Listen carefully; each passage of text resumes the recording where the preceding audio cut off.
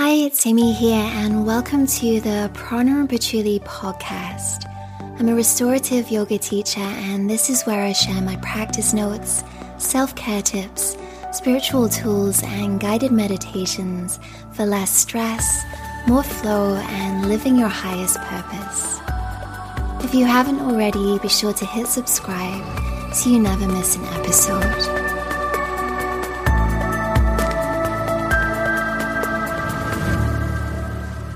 I have a question for you. Do you have a home yoga practice that you absolutely love? So many more of us are unrolling our mats at home, but it isn't always easy to stay on your path, especially with so many distractions, and your home might feel anything but a sanctuary right now. Like most things, our homes hold energy, and when we're trying to balance work, school, our spiritual practice, self-care, and a messy tangle of other to-dos under one roof, chances are your home is stressed. Today's episode will help you bring the sacredness back.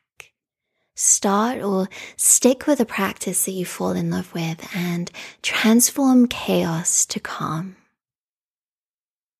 When you create a sacred, calming space that you want to come back to again and again, you'll begin to relish your home yoga or meditation practice. It could be a whole room, the corner of your bedroom, or the place where your coffee table once stood. It doesn't have to be huge, especially if you're practicing something like restorative yoga or just meditation. But if you're going to flow, make sure you can unroll your yoga mat and move freely. What matters though is that this space is yours. Choose somewhere that you can close the door on the world and that's cozy and warm, or cool depending on the season or hemisphere you're in. I remember when I was living at home, and I usually practiced really early in the morning before the rest of the house woke up. And it was a 4-bedroomed house, but there wasn't really anywhere to practice without struggling to move big pieces of furniture like sofas or tables. So I found myself in the conservatory. And at 6 a.m. in the middle of a British winter, let me tell you, it was absolutely freezing. There was this little electric fire that took forever to heat up the room, so I started my practice bundled up in loads of jumpers and thick socks, and had to rely on creating my own heat from the practice. And I think I was encouraged because I was still in that honeymoon phase of my yoga practice and pretty much would have rolled out my mat just about anywhere. But now it makes me shiver thinking about it. And if I'm honest, I'd probably make every excuse today not to do it at all. But now that I have my own house, I've created a beautiful place to practice, and it brings me so much joy and comfort to come back to that space every single day.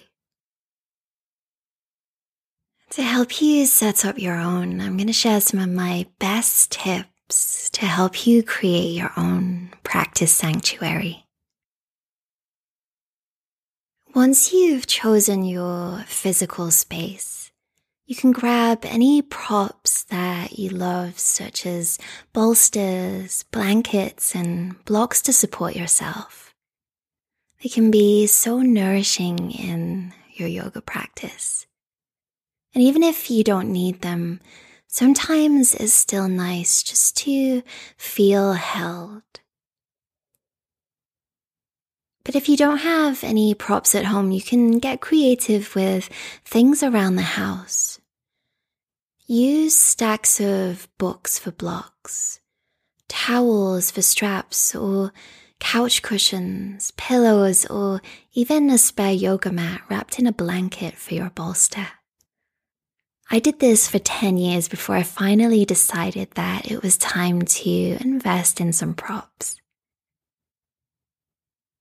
One thing to remember is that it doesn't have to be perfect, and you don't have to have lots of fancy equipment. You just need to get started. So many of my students have told me that they try to find the perfect place to practice, but there are so many distractions at home, and I get it. But the truth is, yoga is about finding calm within the chaos, and with consistent practice, it becomes easier to tune out the rest of the world and into your inner landscape. I find that it's a test in setting healthy boundaries, and when you ask people to honor your practice, they usually do. So if you have partners, kids, or a dog at home, shut the door and let them know that this is your sacred time. You know that you'll be able to be more present with them once you've filled your own cup first. You can also create a soothing playlist or immerse yourself in a sound bath to help you relax, regardless of what's going on out there. At night, close your curtains and turn down the lights. Darkness naturally encourages relaxation. But whatever time of day it is, your favorite natural scented candle or a salt lamp can create a really cozy, warm vibe. If you love essential oils, diffuse them or anoint your pulse points. You can also burn some sage or Palo Santo to cleanse the room, especially if it's used for more than just your practice. And finally, choose some sacred items or objects to bring into your space to create magic, focus, and intention. You might set up an altar in devotion to your practice. I love surrounding myself with crystals, mala beads, oracle cards, my journal, and air purifying plants or fresh flowers. Ask yourself, what feels special and sacred to you? Then, once you've set up your sacred space, it's time to get on your yoga mat. You may already know which style of yoga lights your soul. And it may change over time, but the beauty of the practice is that it meets you wherever you are on your path. At one time, I loved a sweaty vinyasa practice, but now nothing makes me happier than snuggling up with a bolster, some slower flows and breathing meditations. And that's what I teach as well. You are your own guru. Listen to your body and follow what feels good to you. It will never lead you astray. If you're seeking support, inspiration, or guidance in your practice, there's a wealth of online practices or books, especially in today's world. My monthly membership, Lighter, is devoted to rest and restorative yoga. So if that's what you're craving right now, then I'd love you to join us, and I'll put the link in the show notes. But embrace your unique style. Explore and find a teacher that resonates with you and encourages you onto your mat. Because when you're practicing on your own schedule, it's not always easy to commit to creating that sacred time and space for yourself. And that's exactly why I built my membership. So if you want extra support staying on your path, I'm here to guide you every single breath of the way. Now I'd love to hear what yoga means to you. Fill in the blank. I practice yoga too. Whatever it is, it's enough and it's yours. Use that as your intention to inspire you to get onto your mat. Find the calm in the chaos and let yourself be supported and empowered by your daily practice. When you're practicing at home, you can bring those tools off the mat, and it really does have the power to transform your life. And I know because I've practiced for over 16 years now at home.